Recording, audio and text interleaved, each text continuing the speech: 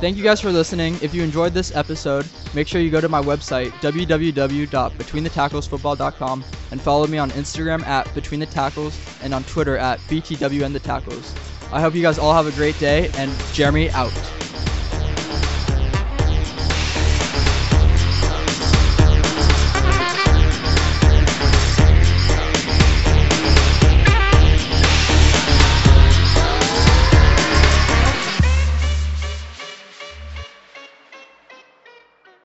What's going on, everyone? It's Jeremy Platt, and I'm back with another episode of the Between the Tackles podcast. And today we're going to be talking about the NFL draft, NFL free agency, the quarterback carousel. But first, let's start with the big news. Future NFL Hall of Famer J.J. Watt has signed with the Arizona Cardinals to a 2-year, $31 million deal, $23 million guaranteed. The first thing I thought of after J.J. Watt signed with the Cardinals is, wow, the NFC West just got better. They were already the best division in the NFL, and now they're getting even better by adding a future Hall of Famer. While I think the Cardinals defensive line will be a powerhouse in the NFL, I don't think that was the best decision for them to sign J.J. Watt. And let me start with why. First of all, they have 3 key free agents: Haason Reddick, the outside linebacker, Patrick Peterson, the cornerback, and Kenyon Drake, the running back. I don't think it's such a big deal for them to lose Kenyon Drake, but Patrick Peterson is arguably the best defensive player to ever suit up for the Arizona Cardinals, and losing him is a huge culture shock for that environment. Now they'll be losing Larry Fitzgerald and Patrick Peterson the same year. That's a whole new locker room in Arizona. Haason Reddick, on the other hand, is coming off of a career year, over 10 sacks. He had 5 in one game. He was one of the best pass rushers in the NFC West last year, and that's a division with Eric Armstead, a division with Aaron Donald and Leonard Floyd, and,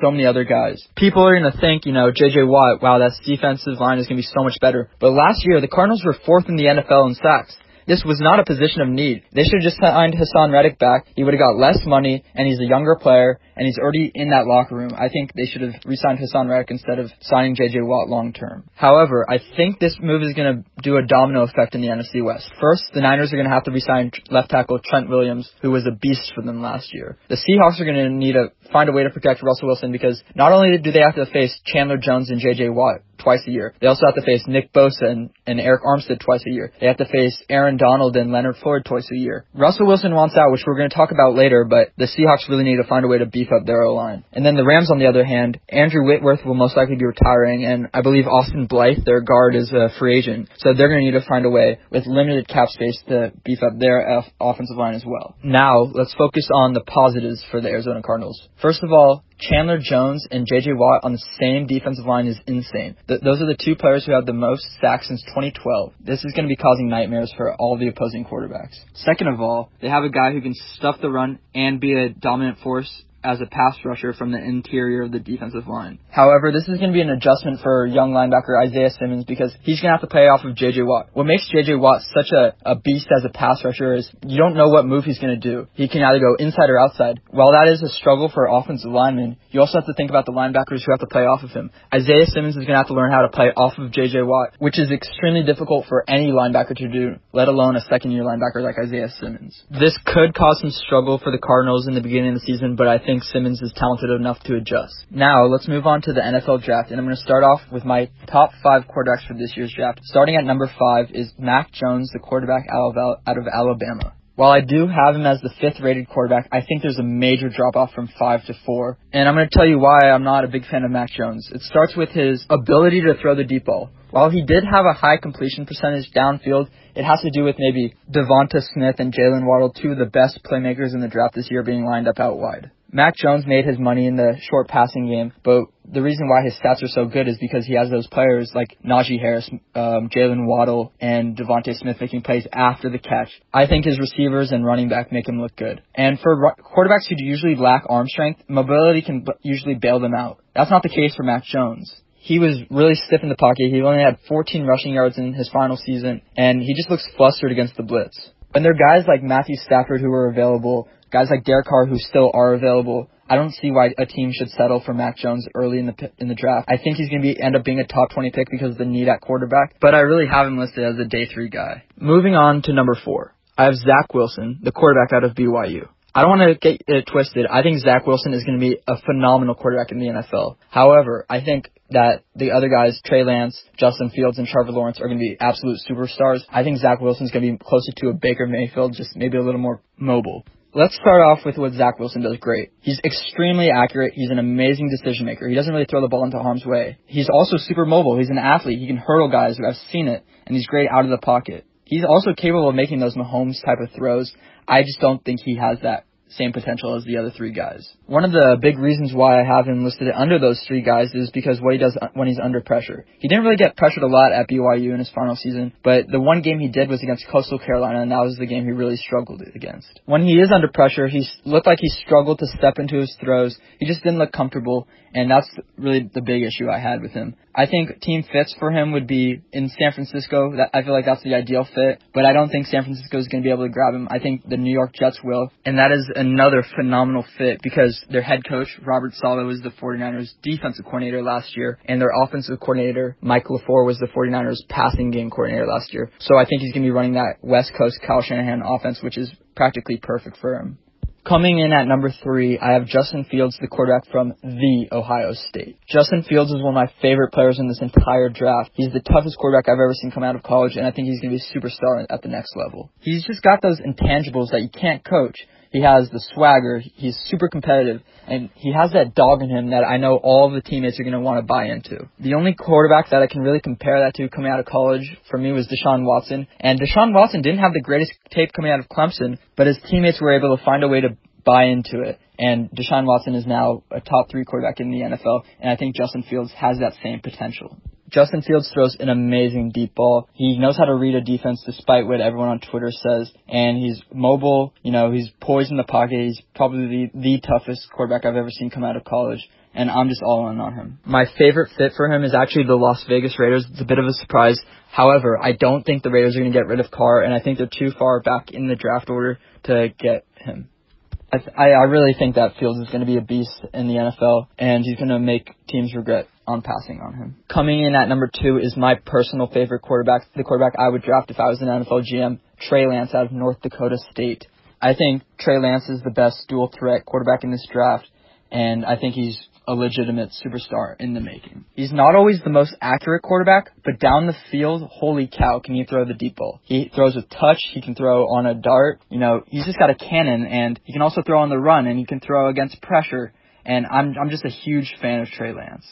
People are sleeping on him just because he didn't really play this season. He played one game due to North Dakota State pushing back their season, but I can't emphasize enough how much I love Trey Lance. Now that the Washington football team cut Alex Smith, I think they should be trying to trade up for him. I think the Saints, if Drew Brees retires, should try to trade up for him, and I think the Panthers could even stay put and draft him.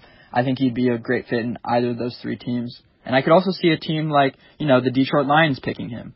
He's just a tough player. He might be able to bite some kneecaps off like Dan Campbell wants, and I think Trey Lance is going to be a superstar wherever he ends up. Coming in at number 1, there's no surprise. It's Trevor Lawrence, the quarterback out of Clemson. Trevor Lawrence might be the best quarterback I've ever seen come out of college, and he is an absolute beast. He's got a cannon for an arm. He can run. He's got the highest IQ that I've ever seen come out of college, and he's a leader. I think he's practically a lock for the number 1 overall pick with the Jacksonville Jaguars, and I think he's going to be a sensation. However, I'm not confident in the Jacksonville Jaguars coaching staff and their general manager, Trent Baalke.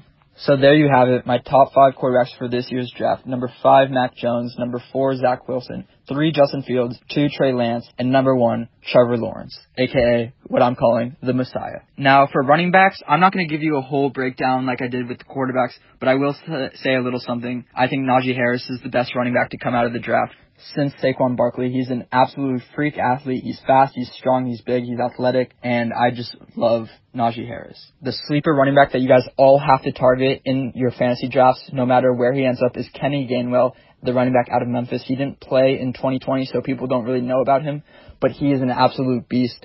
I compare him to Antonio Gibson. It might be a little lazy because he did play with him at Memphis, but you know why Antonio Gibson was playing wide receiver in college? It's because Kenny Gainwell was playing running back. Kenny Gainwell, he's the first player since 1997 to have over 100 rushing yards and 200 receiving yards in a single college football game. He's just a beast. There's no other way to put it. He's got great change of direction. He's my number 2 rated running back. I like him that much. Other guys are Trey Sermon, Travis Etienne, Javonte Williams, and yeah. So those are my running backs to watch for this year's draft. Next up, I want to talk about the NFL quarterback carousel, and I'm starting with the star, Deshaun Watson from the Houston Texans. He wants out. The Texans don't want to let him out, but I see no way Deshaun Watson playing for the Houston Texans ever again. I think the best fit for him is in Carolina. He would be coming back to his old stomping grounds where he went to school. He went to school at Clemson, which is in South Carolina, and I just think that would be a perfect fit. I don't know what Carolina would give up, maybe 3 or 4 first-round picks. They would have to give up either probably Christian McCaffrey or Brian Burns, 2 of their young stars. They would just have to offer a lot, but I think he'd be perfect with the Carolina Panthers under Matt Rule. Next up, we're going with Alex Smith, who just got cut by the Washington football team, and I think that, honestly, he should just retire. He doesn't have anything else he needs to prove. He came back from his horrific injury, and he won Comeback Player of the Year. He's an amazing story, and honestly, I think he should just retire. But if he's focused on coming back, I think a great fit with him would be in Chicago with the Bears. And if the Bears decide to take a chance on a guy like, I don't know, Mac Jones, he could be a mentor, and he could also start for them for the first however many weeks of the season. And now we're going to a quarterback on a trade market, which is Marcus Mariota, and I think he would be an amazing target for a team like the Patriots who don't know what they're doing at quarterback next year. He's a veteran, he's an athlete, and he can make plays. We saw that what he did with the Las Vegas Raiders when Derek Carr was out this year. And I think Marcus Mariota can still start somewhere in this league. Now we're going to go to Russell Wilson, one of the best quarterbacks in the NFL, and I don't see him leaving Seattle. I think they'll make things work, and if anything, they would fire Pete Carroll before they decide to trade Russell Wilson. Russell Wilson is their franchise. He is an amazing quarterback. He's the future Hall of Famer, and he's not going anywhere. Dak Prescott, on the other hand, I think he should try to find a way out, maybe a way to San Francisco, but I don't think he's not hitting the market this year. He's going to be a Cowboy for life. They're just stalling that contract, and I think he's going to be one of the highest paid quarterbacks in NFL history. Now let's move on to 2 quarterbacks who've already been traded, Carson Wentz and Matthew Stafford. I think both teams, the Indianapolis Colts and the Los Angeles Rams, are Super Bowl contenders. You know, I think that the Rams might have given up a little too much for Matthew Stafford, but if they are in the Super Bowl next year, I guess I'm wrong. The Indianapolis Colts, on the other hand, absolutely robbed the Philadelphia Eagles. The fact that they got the Eagles to pay Carson Wentz full salary this year is insane. It's the largest ever cap hit. I think it's $33 million. But for Philadelphia, I think now you have clarity with Jalen Hurts, who is their guy. I'm a huge Jalen Hurts fan. I would think that he is a top 10 quarterback in the NFL next year. And for the Indianapolis Colts, I think you guys are Super Bowl contenders just like the Rams. You know, I think if there's anyone to revamp Carson Wentz's career, it's going to be Frank Reich, who did it in Philadelphia when he led him to nearly an MVP season. I think the Colts are going to be really good next year, and they might even be my Super Bowl pick. We'll have to find out. For my final segment, I'm going to talk about the NFL free agent wide receivers, and I'm going to say quickly where I think they should go. Starting with Will Fuller, I think he should go to the Green Bay Packers and be the number 2 receiver to Devontae Adams, and he would have Aaron Rodgers throwing him the ball. I think he's definitely a 1,200-yard receiver, 10-plus touchdowns, and I think he would have a career season with the Green Bay Packers. Chris Godwin, I think he's going to get the franchise tag from Tampa Bay. T.Y. Hilton, I could see him signing somewhere with a place where he can just mentor a young receiver and be maybe like a number 2 or number 3 guy. I know the Saints don't have any money, but if they were to find a way to get T.Y. Hilton, I think that would be huge for Michael Thomas, and I think he will be what they wanted Emmanuel Sanders to be last year. Another team to watch out for is the Las Vegas Raiders. Curtis Samuel, I want him to go to the San Francisco 49ers. Kyle Shanahan would make him a beast. Not that he already isn't one. Or maybe he even goes to a place like the Washington football team where he can be the number 2 receiver to Terry McLaurin.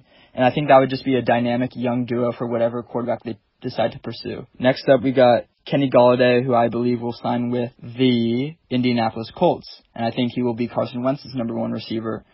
Take on a similar role to Alshon Jeffrey, just a lot bigger. He would get way more production.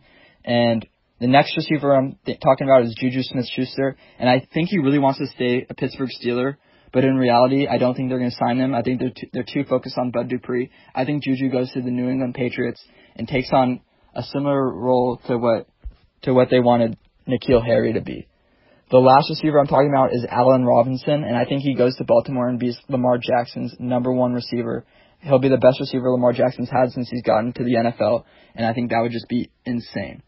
That is all that I have for you guys today. My name is Jeremy Platt. This is Between the Tackles.